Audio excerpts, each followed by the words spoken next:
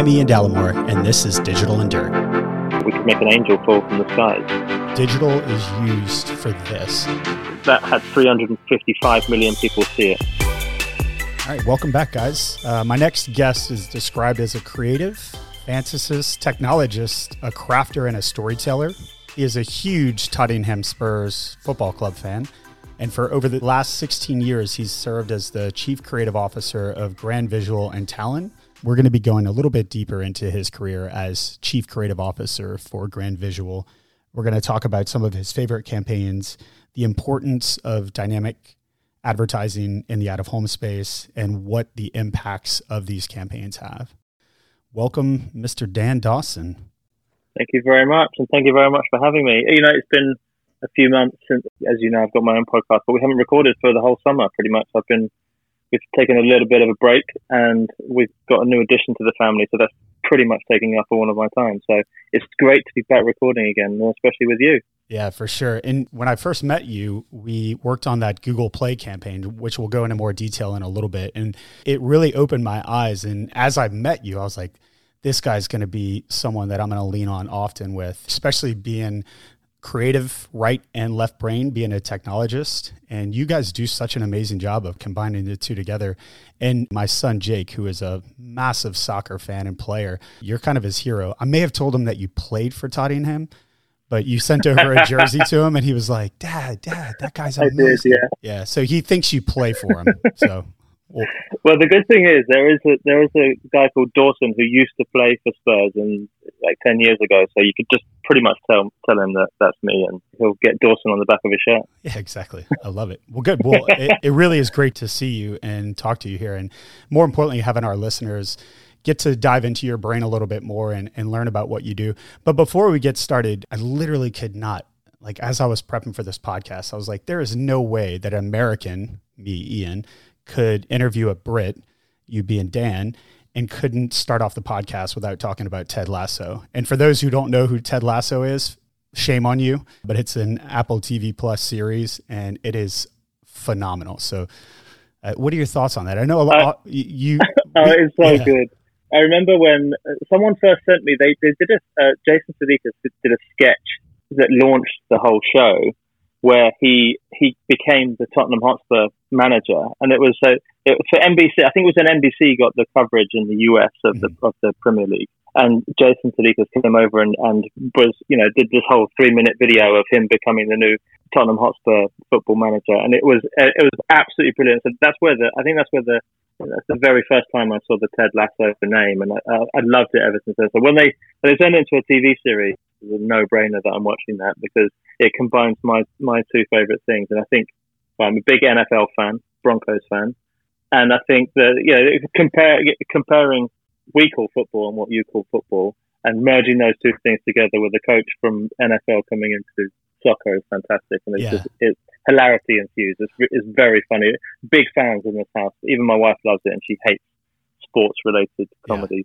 Yeah. I wasn't sure, because oftentimes, especially us being from South Louisiana, Baton Rouge, New Orleans, so many people, when Waterboy came out with the Adam Sandler, everyone's like, oh, cool. So you ride alligators to work, and you can't understand. Unfortunately, LSU's football coach sounds a lot like that. But so I wasn't sure if that was like a mockery of British people, but good. I'm glad you enjoy it. But definitely, listeners, I know we don't work for Apple Plus TV, but we definitely gave the plug here. So go give it a listen. But Dan, why don't you give our listeners how you got started as a digital designer?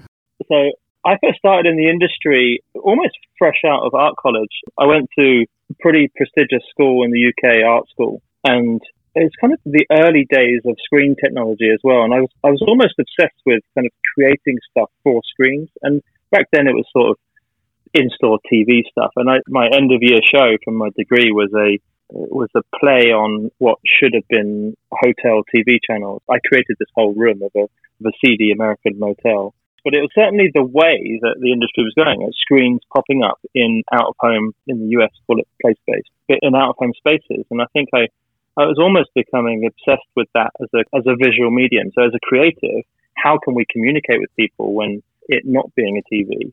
And I very quickly got some work experience at a company called MEI Design, who had some incredible contracts with people like W.H. Smith, who are a kind of Waterstones type bookstore in the UK, for their first in-store retail. And I did some branding work on that, and I fell in love with the industry straight away. I mean, fast forward a few years, and I met up with a guy called Neil Morris, who ended up being my business partner in Grand Visual. We've now worked together 17 and a half years. And it's, that was the beginning of Grand Visual, really. We were working somewhere else together. And we loved the way that the out-of-home industry was moving as paper was being replaced with pixel. There was no real experts out there helping the agencies and clients get through the dearth of specs and, it's a TV on its end, or why is it in portrait mode? That kind of stuff was exciting to us. It was a whole new visual medium. And it was not just a set it and forget it poster. It was something that could tell a story over time or over a canvas. And for a creative, that was really exciting for us. So we started Grand Visual. And we started it as a specialist business to look at the out-of-home space and to help clients and agencies communicate better to people on the move. And what you're touching on is still an issue today. When Lamar launched its first digital screen, actually, this is our 20th year this year, that was a problem. All we would see is static creative just move over to digital screens. And one of the things that I've been impressed by Grand Visual over the years, and now with Grand Visual and Talent in the US, is that ability to challenge briefs that would come through as just normally like, hey, a screen's a screen's a screen. It doesn't matter. We're just going to move this same creative across. And that is the complete opposite of approach of what you guys have done at Grand Visual. So maybe give a little bit of the history. I know you touched on it, but dive a little bit deeper on what Grand Visual does on a daily basis. Yeah. When we first set up the business that we were in before, we built up a portfolio of clients and agencies who were looking to use this space more effectively. And back then, we're talking about 2005, the first escalator panel run was going in London. So these are screens on the side of the escalators that go up and down on the subway. And rather than being static, we knew they had the opportunity to be animated. And given our background was motion graphic design and communication and telling stories, we approached lots of clients to change the way that they were looking to use it to launch on this new medium. So most of those early years of Grand Visual was all animation based. It was all telling stories over 5, 10, 20 seconds. I think we were struggling a bit with brands who were looking to use this medium in a smart way, but their agencies weren't fulfilling. So the briefs were landing in the TV department or the briefs were landing in the digital department, but they were kind of bouncing around in agency world. Whereas for us as a production company, we really understand how to communicate. And so most of that work was animation based, as I said, 5, 10, 20-second copy, and helping brands tell their story over time. Or as people were walking past, we coined a phrase very quickly called cue to view. How do we use these screens as a cue to view? And what are we going to deliver at that cue to view? How many cue to views can we get in a 10-second piece of copy? So we were using kind of old animation techniques that were still used on TV ads to try and grab people's attention and give them a piece of information on a mute network as they're doing something else, reading the paper, on their way to work or something. So we just started to, in a linear way, and it was one of the services that we still called linear, is a piece of short form video that they were deploying to the screen.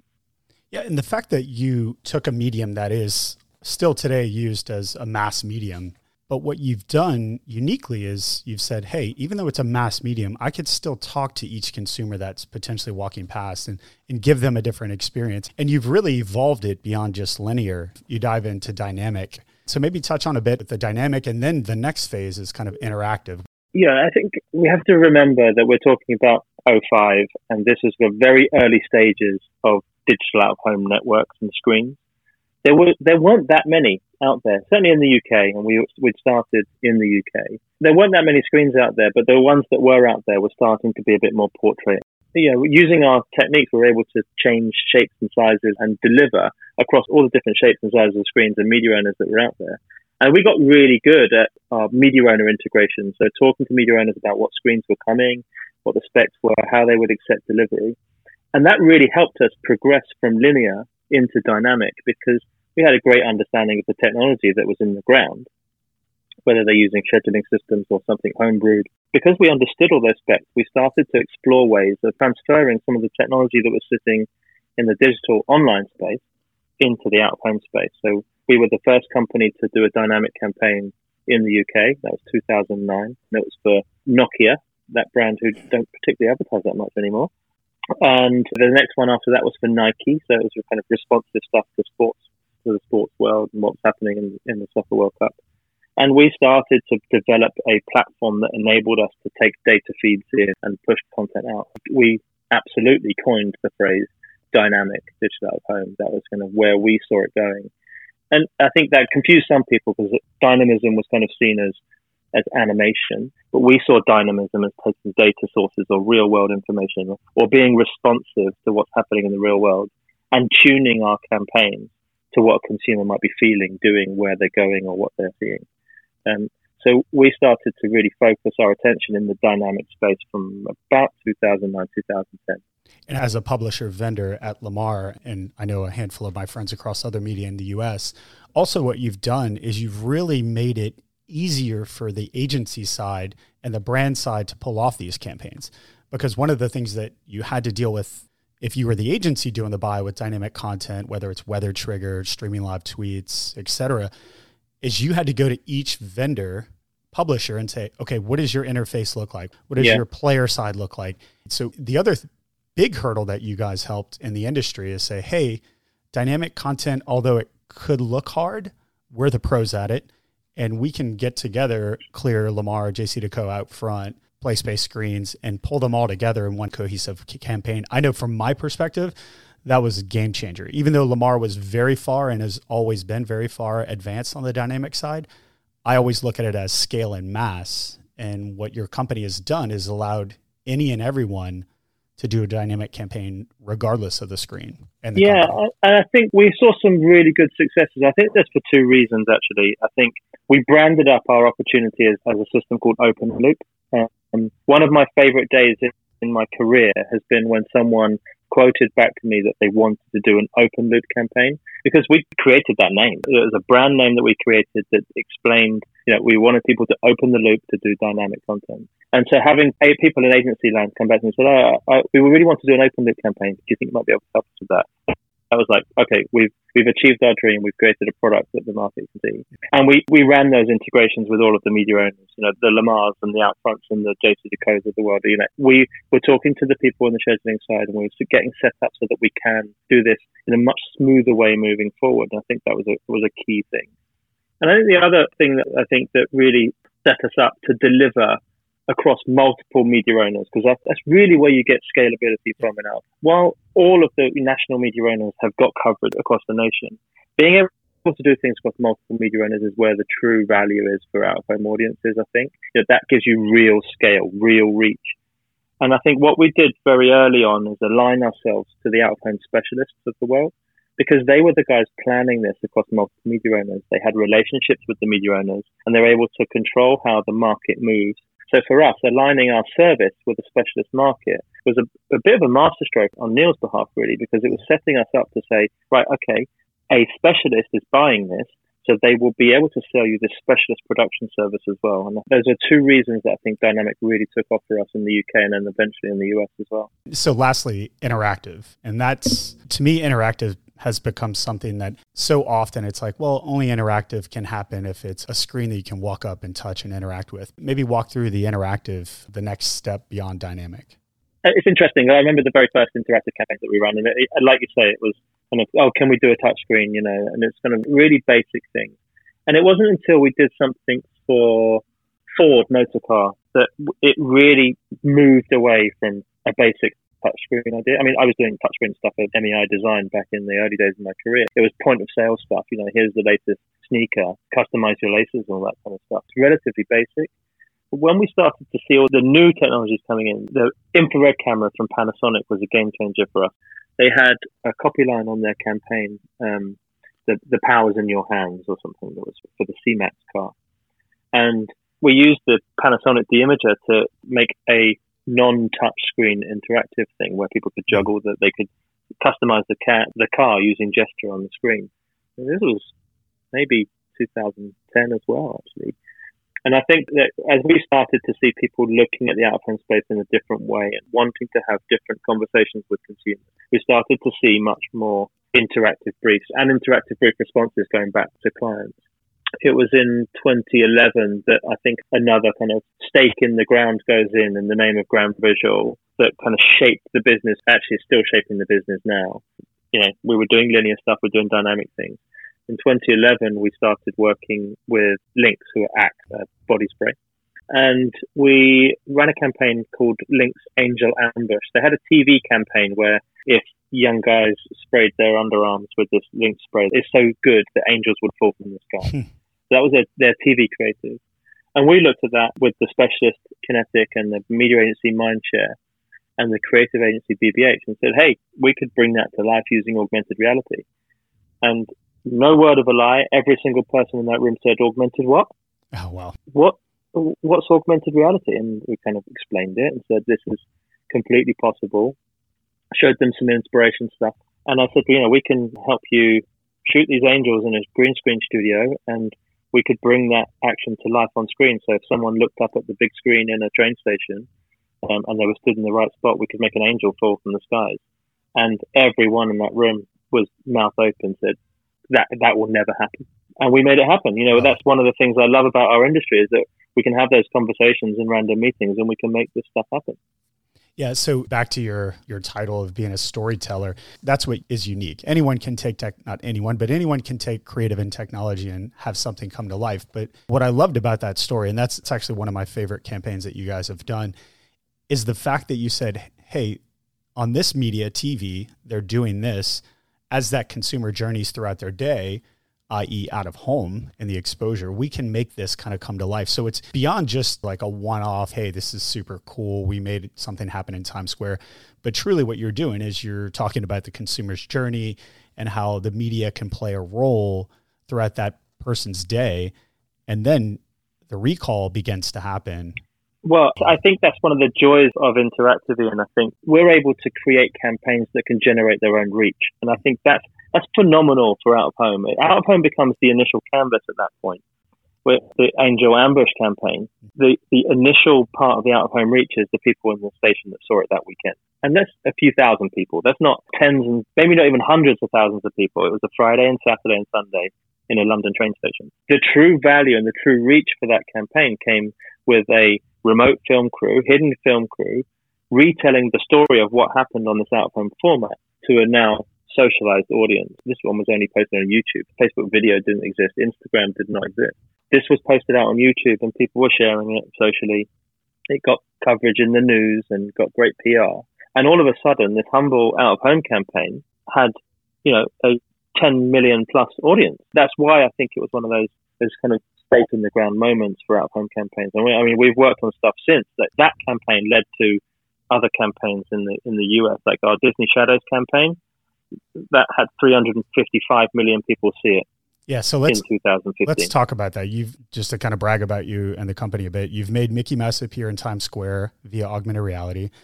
You've haunted people in Hong Kong during Halloween, and you had aliens descend on London. I know this is tough, you having 2 kids now.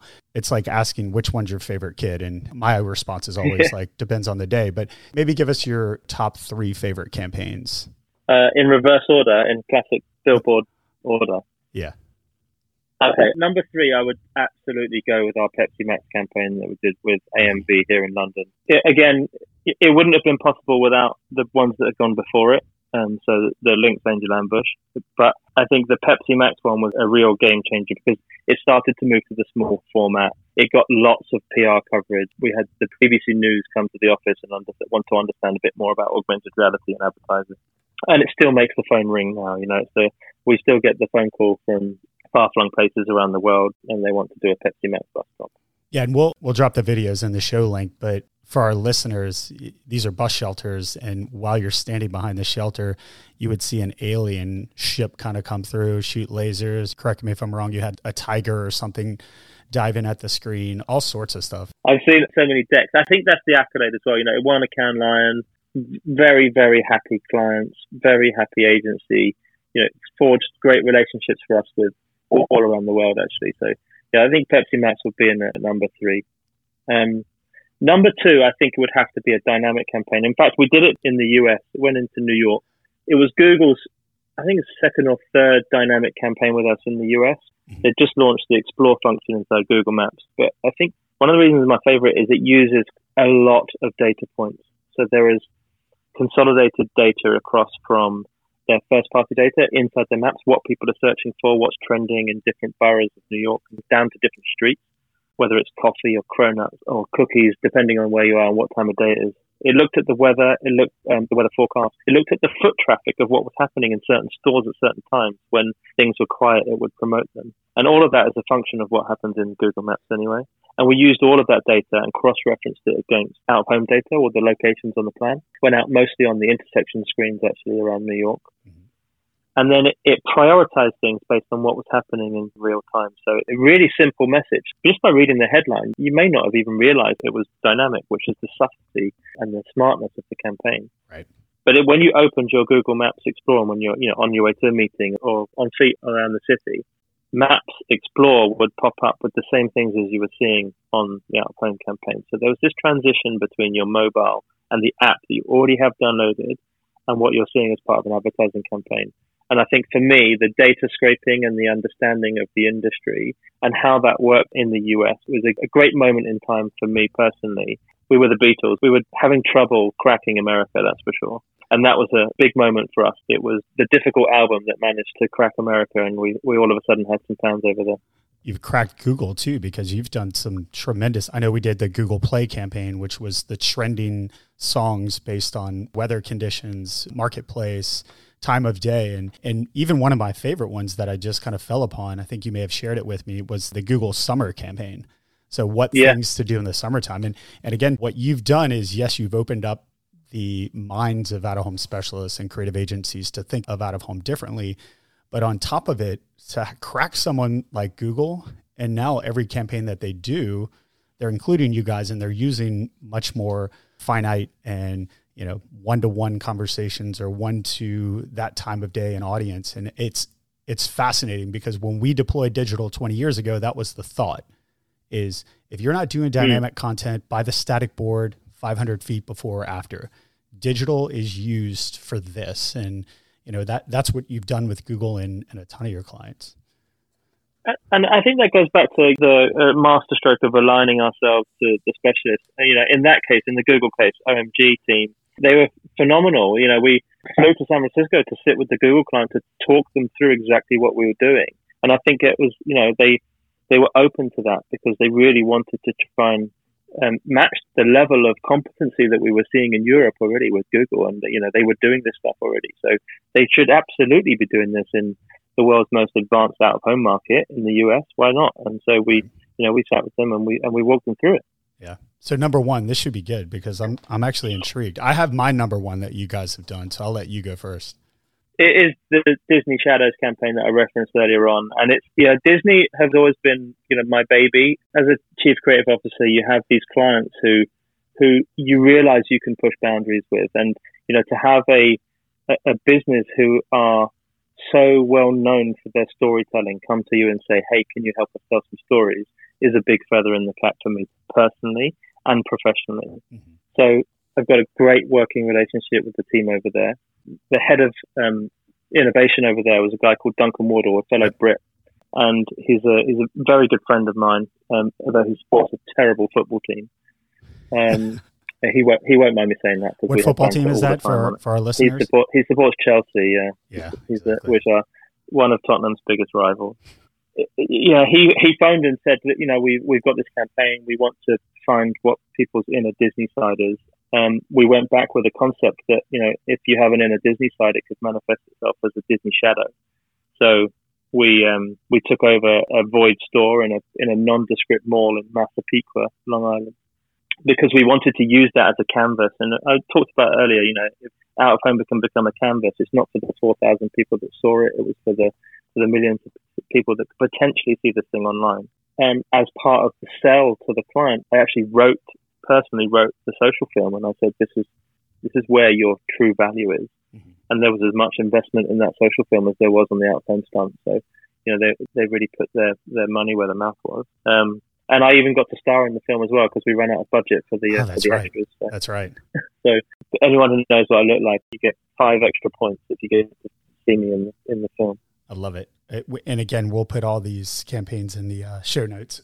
That's just the pure vanity of a chief creative officer there. He likes that one because he was in it. Yeah, no, I love it. No, well, so my favorite is, and it's a more recent one, I believe, O2 with the little robot that would follow you around. That one was fascinating. Bubble, yeah. So maybe talk about that, and we'll transition on.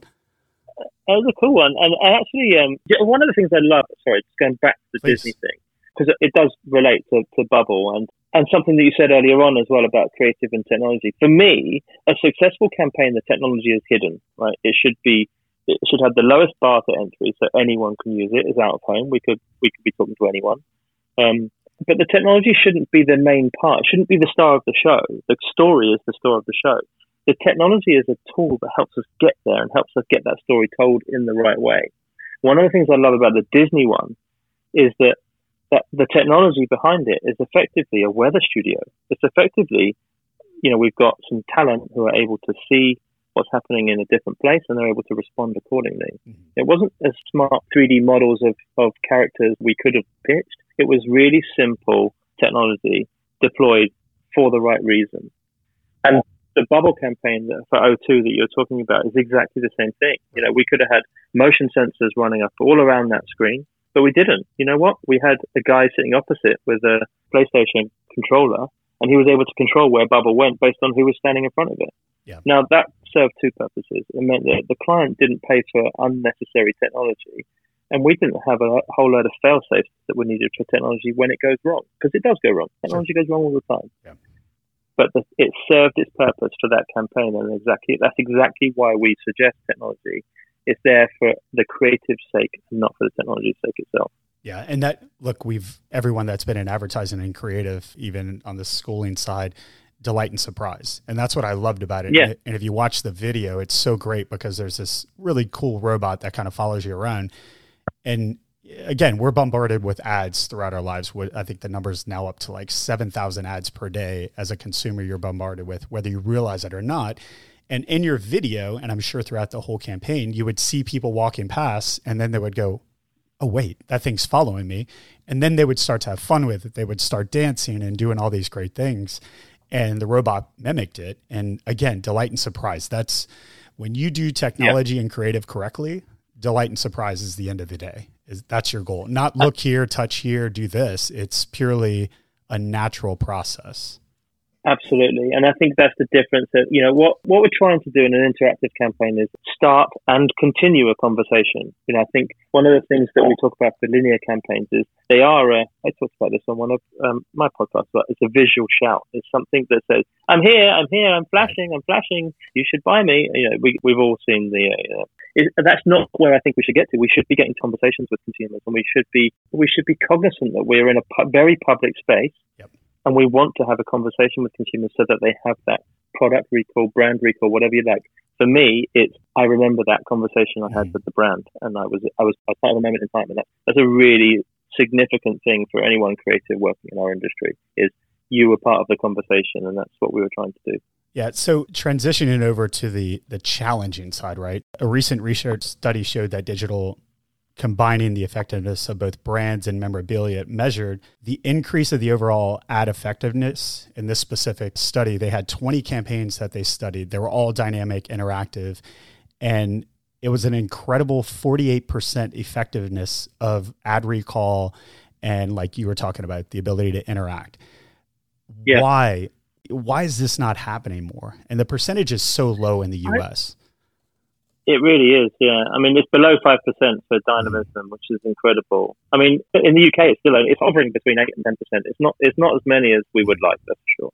Otherwise, we would see much more of it, and we'd probably talk less about it because it would become part of the everyday, and that's for sure. I think that the reasons for doing it are very well published. I want to have a conversation with someone who's willing to have a conversation, and I want to be relevant to that moment in time. So it's an obvious thing to do. Unfortunately, I think in the world that we live in, with the number of stakeholders in projects, from clients through their 12 different agencies that they work with, all the way down to media owners and to the production companies, is we're going to evangelize and we can tell people, but if they're not willing to change the way that they work, it's never going to happen. And these things will always fall into one of two buckets. It will fall into, hey, that sounds expensive, I'm not doing it, or I don't have enough time now because I've been sitting on my hands for the last few weeks.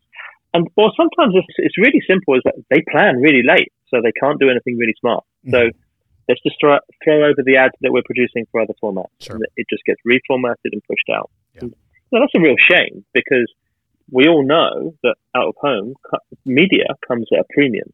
If people treat it as the premium media that it is, because of the genuine eyeballs that it gets, then we will see much better advertising on our screens and on our formats, for sure. Yeah, agreed. So you talk about time, and I think probably one of the successes that you had with the Disney campaigns is the relationship. So starting directly with the brand, or directly in the early on briefs of the creative side, like you did probably with Axe, where you knew what the TV side was. How do we make sure that these conversations, I know it's an education on capabilities. You and I have sat on committees where we've talked about this, like, hey, this is everything that the world of digital can do. Pitch this from day one. So maybe discuss some of the advantages that you've had going direct and having that creative conversation.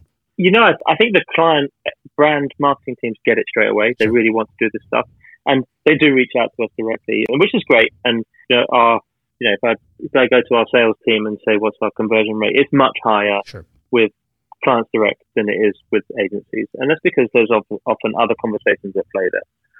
I think the main piece of education that we've been working on has been through the creative agencies, actually, because often the creative team will be sat in a room, they've got a brief in front of them that's omni-channel, so they're looking at social, they're looking at TV, they're looking at out of home, and they just need to have points of reference in their arsenal. Say, oh, do you know what? I could do something interactive on out of home. I could do something with dynamic content. So we've been doing lots of education programs with the creative agency world, and in fact, one of the whole reasons for my podcast is because we want to educate people of the joy of doing something really special in the out of home space. Yeah, and I've known you through the industry for a while, and like I'd mentioned, I admired your work that you've done thus far, and I know you have so much more ahead. Do you almost feel pressure, you being who you are, to just make a unique ad and just kind of, you want it so badly? We get the same question at the end of every year, because of obviously a marketing team or an agency is saying, what should we be doing next year, right? Sure. So I get asked, what's the next big thing? What should we be doing? What technology should we use next year? And I hate that. Yeah. But it's for the same reason, that balance between tech and creative is all about what we talk about. So I tend to skirt that subject, and I just say these are the things you should be thinking about. And I think it's difficult in our industry because everyone wants to have the next Lynx Angel Ambush, the next Pepsi Max, the next Disney Shadows, but that's not what I want. I want to see better briefs. I want to see a brief where, you mentioned it, with Disney, we were walking around that shopping mall 6 months before we actually put a shadow on the wall. Mm-hmm. With Lynx, I saw the first cut of the TV ad 6 months before it was released on TV. And it gives us that time and that energy to pitch something really good and to make really good use of the premium canvas that the client is buying. So, if there's one piece of advice I could give to brands and agencies is, don't leave things to the last minute, because the better work comes when we plan and we respect the creative process from start to finish. Yeah, and don't be afraid, right? Even if you're a sales rep, I've always taught this to our team, don't do technology just for technology's sake. I remember years ago, whenever there was this fantastic campaign that involved QR codes where you would interact with bus shelters static, and you could download audiobooks and video.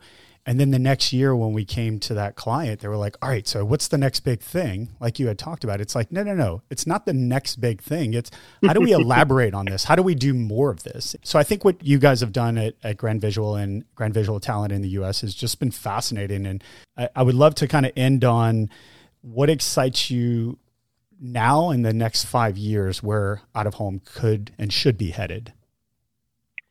I think part of that answer is our acquisition. So we were acquired by Grand Visual was independent up until 2019, and we were acquired by the Talent Group. And I think that from a specialist perspective, they were one of the only UK specialists that didn't have a kind of dynamic content partner in the building.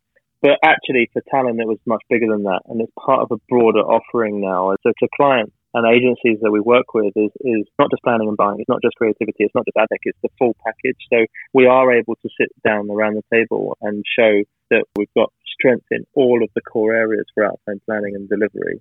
So for me, seeing some of the results that are now coming out of the US working with the Havas team very closely, and having much closer alignment with the media team and our creative sales team. So we're starting to see much more cohesive working around how to deliver this stuff and for what reason to deliver it to clients.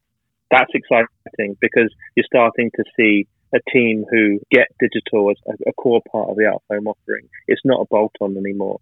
And for years, I was talking about it really, getting bored of saying it, but digital was always the bolt-on to the out-of-home campaign, and now it's almost the other way around. The traditional is the bolt-on, and digital is the kind of hero piece. And I think that's really exciting. The technology is going to do what the technology does, right? Every 2 years, it will get twice as quick and twice as good. Our job is to make sure we have the right conversations with consumers using the technology that we've got. Yeah. Look, I've really enjoyed the conversation. I know you and I can go on and on because we share such commonality and passion about this space and tech and creativity, but I couldn't let you go without actually plugging your podcast. And thank you for putting me on it, Behind the Billboard. It's really good. And you're the co-host of it. Maybe leave our listeners with a little bit, and we'll definitely put the link to the podcast in our show notes here. Thank you. A good industry friend of mine. I shouldn't call him an industry friend, but I should just call him a friend. But we did meet through a project. So a guy called Hugh Todd, he's a creative director. He's now at the BBC, at BBC Creative. We'd meet up every month and have a coffee and talk about the state of the industry. He's one of those creatives that just loves out of home. So we'd work on projects and we'd meet up, what's happening. Have seen any good billboards lately? And he had the idea of we should write a book. We should write a coffee table book about the great outdoors, and we should get it in every agency and put it on every coffee table we could find. So we went down that route, and we were talking about it. We just kept talking, and I just said one day, hey, maybe we should just record our chats so that we don't miss anything. And then we were kind of talking about it, where we should just stop this idea of a book and make a podcast and start talking about our favorite ad campaigns of all time that have run on billboards. And it kind of, the idea manifested from there. So we're 2 seasons in. We talk about the great and good of creativity in the out-of-home space, not just billboards, posters, and events and stuff that have happened. And we've had, some incredibly creative people on the podcast, from cigarette advertising when it was allowed, all the way up until the kind of the more. And we've also, we talked to planners, we talked to the photographers and the model makers, and lots of really interesting people who have got story to tell around a core billboard idea. We had the guys that did the McDonald's sundial in the US, which was great. I think me and him, it's like we're in the pub having a conversation, like very much like this. Yeah. Having a conversation about what true creativity looks like in our space, and trying to dig underneath the fact that it was just delivered as a piece of printed material on a billboard. And what were some of the stories and the client stories behind that? How do we help people get the best out of this medium moving forward? Yeah, I love it. And again, it's Behind the Billboard and can be found on any podcast platforms. You can check out the website. It's getbehindthebillboard.com, or you can search it on Apple, Spotify, Google, Behind the Billboard. You'll see our lovely designed logo from our designer, Jordan. It's exactly what we do in our spare time, so we may as well just share those musings with everyone. Well, good. Well, this has been a lot of fun. Hopefully next time we can actually do this in person in a pub and have a great conversation. Yeah. And look, keep preaching the gospel of creativity, innovation, and technology. You guys do such an amazing job. So don't ever quit. Don't ever give up. Thank you. And thank you so much for having me on. I'm an illustrious alumni on your podcast. I've seen all of the names. I've heard all of your episodes, and I'm a big fan already. So keep doing what you guys are doing at Lamar. I think it's great company. Always fun to work with when we're on projects. And I think it's great to have out-of-home media owners who see the world in the way that we see it, and that's kind of everything's possible. That can-do attitude with a capital COOH. Love it. Thank you, my friend. Great seeing you. Great chatting with you. You too. Take care. Digital and Dirt is brought to you by Lamar Advertising. To learn more, check out the links in the description or go to lamar.com.